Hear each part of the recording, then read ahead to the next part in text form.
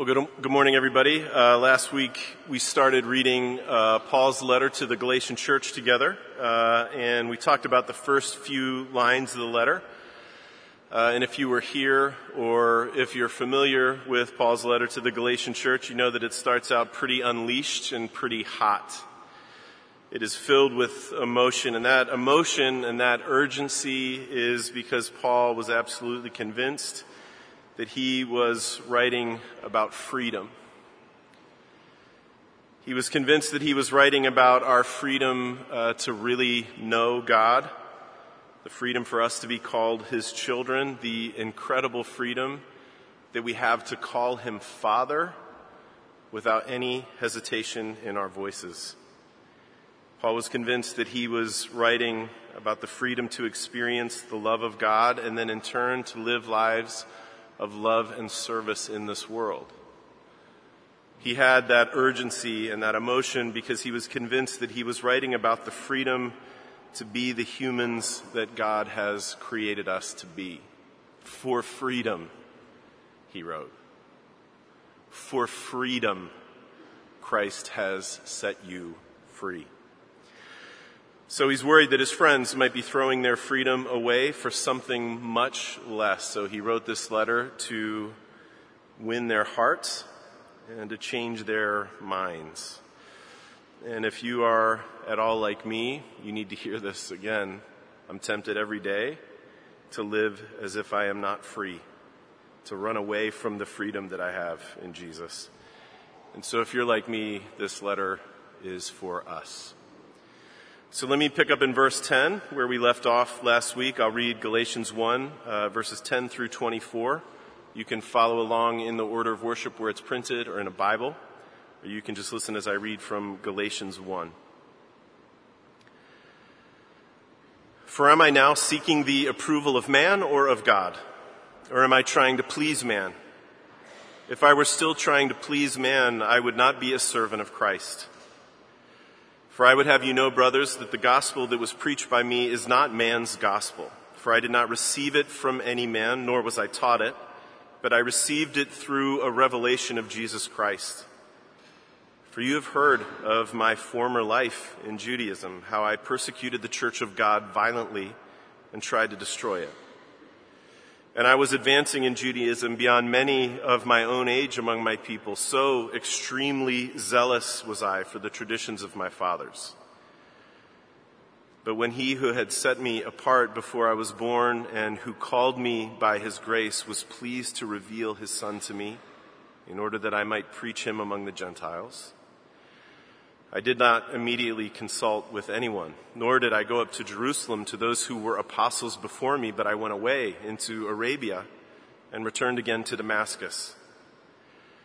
Then after 3 years, I went up to Jerusalem to visit Cephas and remained with him 15 days, but I saw none of the other apostles except James, the Lord's brother. In what I am writing to you before God, I do not lie. Then I went into the regions of Syria and Cilicia, and I was still unknown in person to the churches of Judea that are in Christ. They only were hearing it said, "He who used to persecute us is now preaching the faith he once tried to destroy." And they glorified God because of me. This is God's word, and it's given for our good. Let me pray for us. Father, we just heard in those two readings that Adam read that you have sent your Son Jesus to be a light in darkness, a light to the whole world, to all people. And then we sang together those ancient and beautiful words about how your light even makes our daylight more lucid and bright.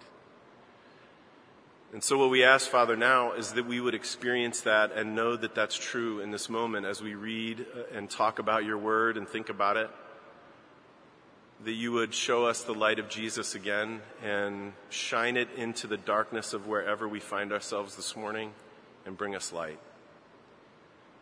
You know who's here this morning who feels close to you, and you know those of us who are here this morning who feel far from you. You know those of us who have faith and those of us who don't. those of us who are hungry and thirsty and ready to hear, those of us who aren't even sure why it is that we're here, how we've ended up here this morning. Whoever we are, Father, meet us and show us the light of Jesus' grace and change us by it. And we ask it in his name. Amen. Well, a few years ago, I went to the hospital to visit someone. It happened to be in a restricted part of the hospital where visitors are pretty tightly regulated. That happens sometimes. You go to see someone, after hours or in a part of the hospital where visitors aren't usually allowed. But over the years, I've learned that if you tell the person at the desk that you're the pastor of the person that you want to see, they usually let you in. I'm not suggesting that you guys do that. I do it because it's actually true when I say it. Just do it if it's true. So I went to visit this person. I got off the elevator, and the person at the desk asked me as soon as I got off the elevator what I was doing there, and I told them who I was there to see. She told me visitors were not allowed, which was on every sign that was posted in that room. So I did what I do. I said, well, I'm that person's pastor. And as soon as those words left my mouth, I could tell by the look on her face that this was not going to be easy. She didn't even answer me. She just turned to the guy that was sitting next to her with that Jim from The Office kind of knowing look. And I knew it was going to be a problem. My hair was longer then. I probably had on jeans and a flannel shirt, which is what I wear 200 days out of the year. I didn't look like a pastor or talk like one, I guess. And so when she looked away from me, I just started cracking up. And she turned back to me. She asked if I had any credentials. Now, I do have credentials, but here's the thing. For some inexplicable reason, our denomination prints these credentials just on a thick piece of paper. It's not laminated. My picture is not on it. Honestly, it looks like someone took maybe 5 minutes to design and print it while they were texting their friend. They're not great credentials. But I would have gladly shown her mine. Except years ago, my wallet had gotten wet, and because it was a piece of paper, it was fused to the inside of my wallet and completely smudged. I mean, you could tell that it was a thing once, and if you wanted to be generous, you could let it pass. But the truth is, I don't even try to show it to anyone anymore. So I did not have much to commend myself. I was empty-handed at that desk, save my wits and my effervescent charm. Which was apparently enough, because I eventually got in. And the part of the letter that we just read together is Paul standing at the desk, trying to get in to see his friends. His credentials have been questioned. And that's why he's telling this story that he's telling. That's why he's telling his story. And of course, it's the first century. He couldn't just pop over to Galatia to clear things up. He couldn't tweet about it. He could not pick up the phone to talk to his friends. And so he writes with passion to them. And after the opening lines, you can be certain that he had their attention. And I think it's important to remember that that's how this went. This was a letter, and it was read out loud, straight through, in one sitting. And Paul has just laid down the strongest denunciation that is available to him. We talked about it last week. He said, look, I don't care who it is. It could be me. It could be someone else. It could be an angel from heaven. I don't care if anyone comes to you and preaches to you a gospel different than the one you first received. Let them be accursed. I don't care who does it. It would have been electric in the room when that was read. It would have been electric in there for lots of reasons, not the least of which was this is precisely what had happened. A group had come in after Paul and told the church there that Paul was mistaken on some very important things.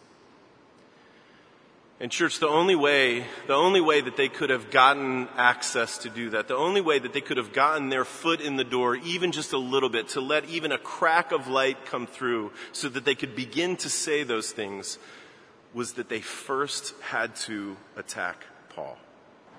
They had to start by questioning Paul. If they could ever make him look fraudulent or lesser, then it would be no problem at all to make his teaching look fraudulent or lesser. And so now Paul is standing at the desk, trying to get in to see his friends. And in response, he comes on like a freight train, bringing up curses right out of the gate. Why would Paul begin that way? Well, because there is no better way to combat the deepest and the most painful of the accusations that must have been made against him. And here's probably what they sounded like. Paul is playing fast and loose. Paul is selling you faith on the cheap. Paul is telling you what you want to hear, and you're buying it. That's why Paul, right after he comes out of the gate with those curses, asks these two questions in verse 10. Am I now seeking the approval of men or of God? Am I now trying to please men? The subtext, which I think is heard just as loudly as the actual text, is that a guy who's trying to please people does not say the kind of things that he just said. And his point is well taken. They certainly don't. But Paul makes sure, he underlines it. He wants his friends to know this gospel that I've told you, it's not man's gospel. I didn't get it from any human being. No human being taught this to me. I heard it as a revelation. I received it as a revelation of Jesus Christ. Now we'll come back to what he means by that in a minute. But for now, it's good for us to stop and to remind ourselves the very specifics of why Paul is writing this letter in the first place. He hasn't gotten to the details yet, but we're not like his first readers who would have known the details intimately before we even read the first word of the letter. So we need to be reminded. It helps us read this. Like I said, some folks had come to Galatia after Paul had left, after he had founded the church there. And their message was basically this. Okay, you've made a good start at being Christians. It's good that you believe in Jesus.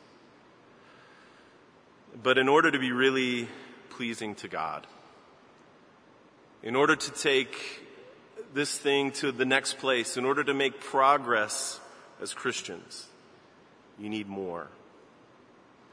Specifically, what they were saying is you need to observe some of the ritual aspects of Old Testament law. You need to eat kosher. You need to observe certain days. The males among you need to be circumcised. Do those things, and then you'll be all set. And Paul, like we said last week, is just completely insistent and thoroughgoing in his reply from the beginning to the end of this letter. Paul says over and over again that knowing and experiencing the grace of Jesus through faith is enough. And it will always, always be enough to change us into the people that we were created to be. Not faith in Jesus and a bunch of other stuff, just faith in Jesus. Okay, so now that we know that, now that that's in our heads, it's not hard for us to imagine why they would have said about Paul what they said, that he was selling faith on the cheap.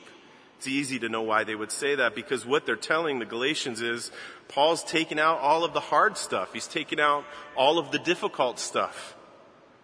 The Greco-Roman intelligentsia already looked down on people who ate kosher and who practiced circumcision. They thought it was strange and regressive. The whole world that they lived in thought these things were strange. And so Paul is just coming along and he's trying to make this faith palatable to you. He's trying to make it easy. He's seeking the approval of people. He likes to be liked. And you're buying what he's selling. So Paul tells them another story. His story. because it reveals the much more complex and beautiful reality of not just who he is, but of what it looks like when someone comes face to face with the grace of Jesus and begins to follow him. So that's why he says in verse 13, you've heard of my former life in Judaism, how I persecuted the church of God and tried violently to destroy it. I was leaving my peers in the dust. I was so extremely zealous for the traditions of my fathers. No one did it better than me. No doubt they had heard of his past. And when Paul uses those words, Judaism and zeal, they're like a signal flare going up.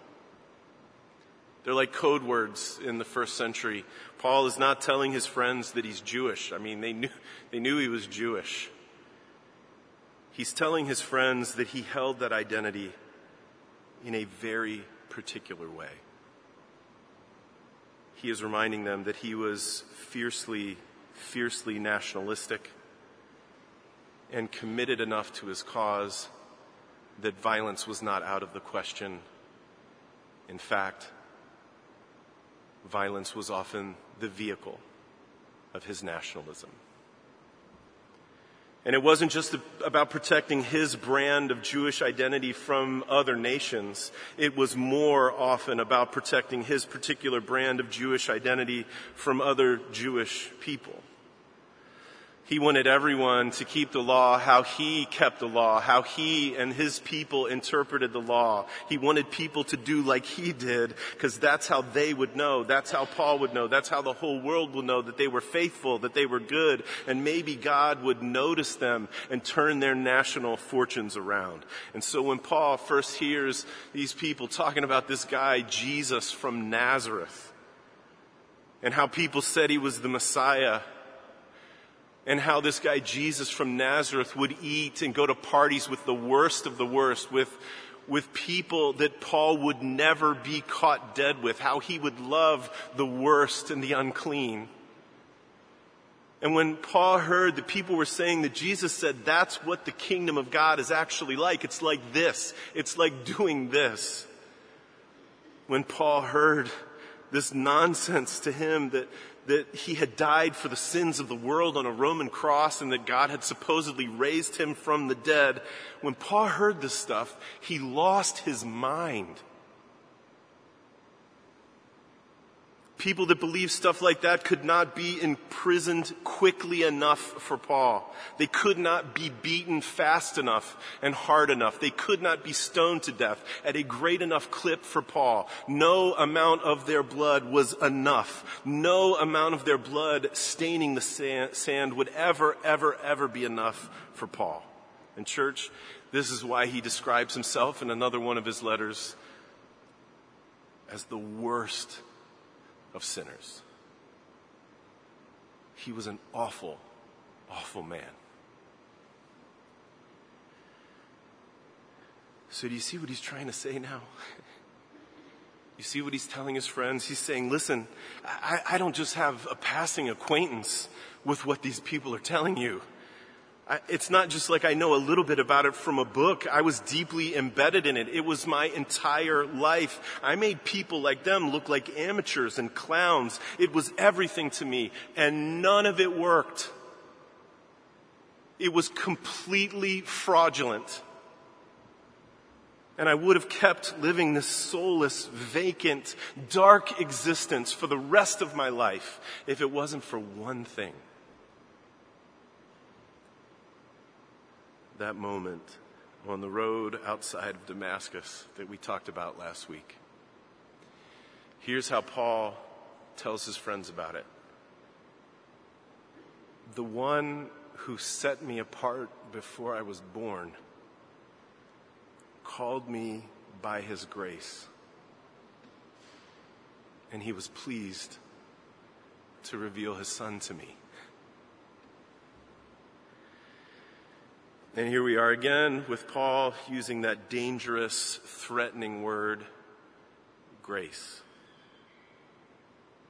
But there is no other word for it, is there, church? Because by our normal way of reckoning things, there is no reason at all that Paul should have had any second chances. That's not what happens in the stories that we like to tell ourselves. In the stories that we like to tell ourselves, the bad guys lose in the end. But in this story, the good guy dies for the bad guy. And then the good guy comes to the bad guy and forgives him even before the bad guy knows enough to ask to be forgiven. And then the good guy gives the bad guy a whole new life.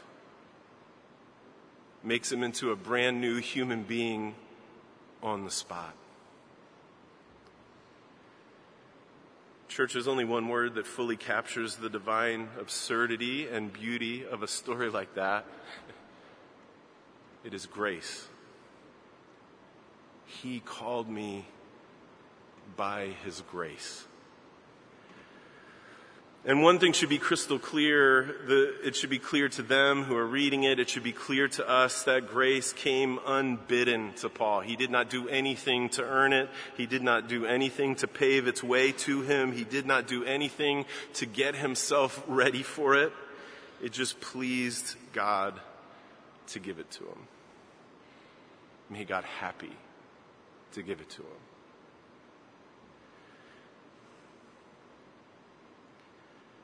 And this is always how God's grace comes to people like us. It's how it comes to anybody.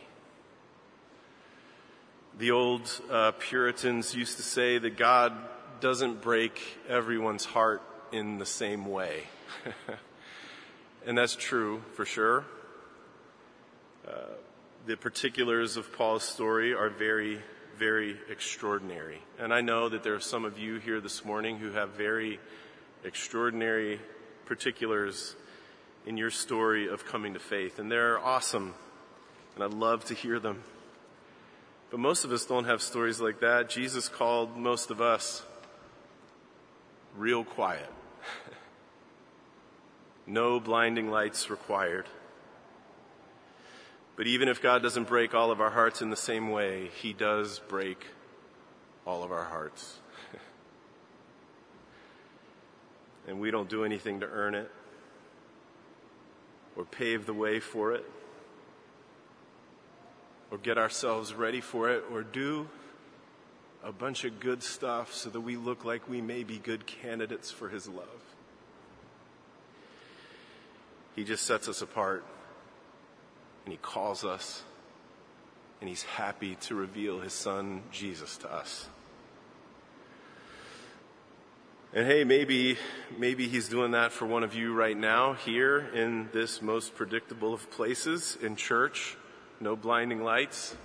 That is just like him to do it like that. And if that's you, all I can say is listen. Listen to him calling you.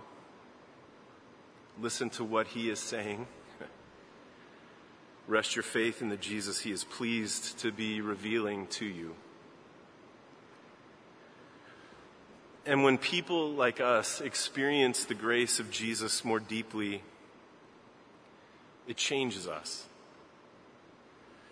Because grace isn't just God's loving disposition to us in Jesus. It is also the incredible power of God's love working in us to make us into the people that we were created to be.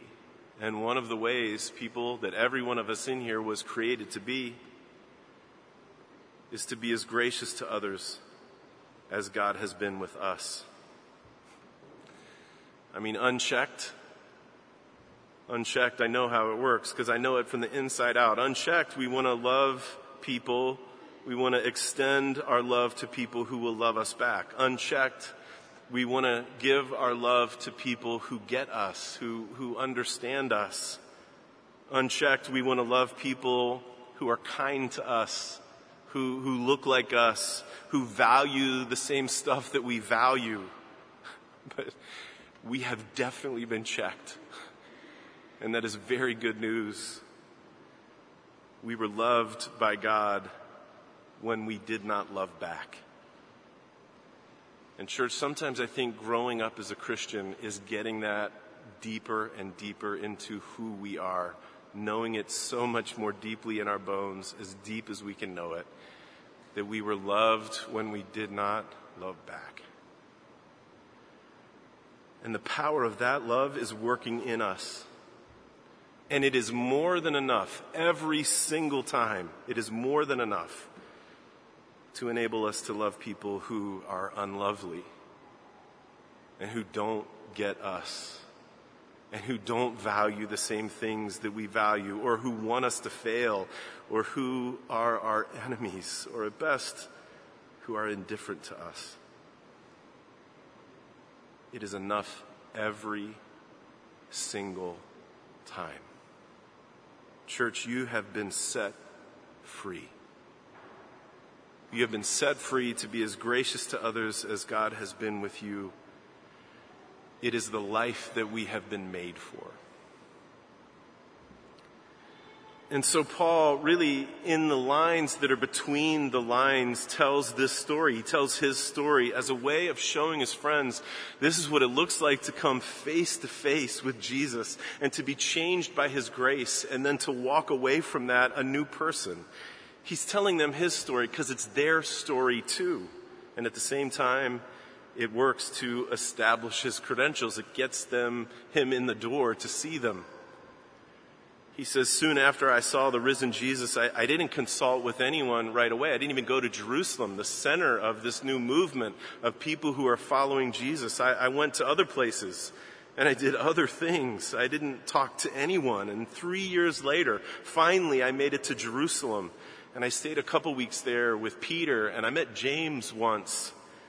And then I went away from there, still largely unknown to the churches in Jerusalem. What is the point of this? Why is Paul telling them about his life, his travels? It's so that the friends that he has in that church will know that he is talking about something he knows how to talk about. Peter and James were somebodies. And even though Paul is his own man, if he was teaching some kind of people-pleasing funny business, the guys in Jerusalem would have set him straight. I mean, they didn't just talk about the weather for 15 days straight, but they were happy to see him and send him on his way.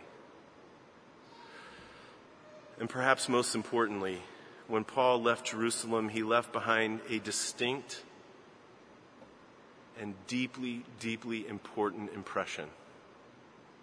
Really, this is his credential. When he left Jerusalem, the people knew he who used to persecute us is now preaching the faith he tried to destroy. That story makes no sense.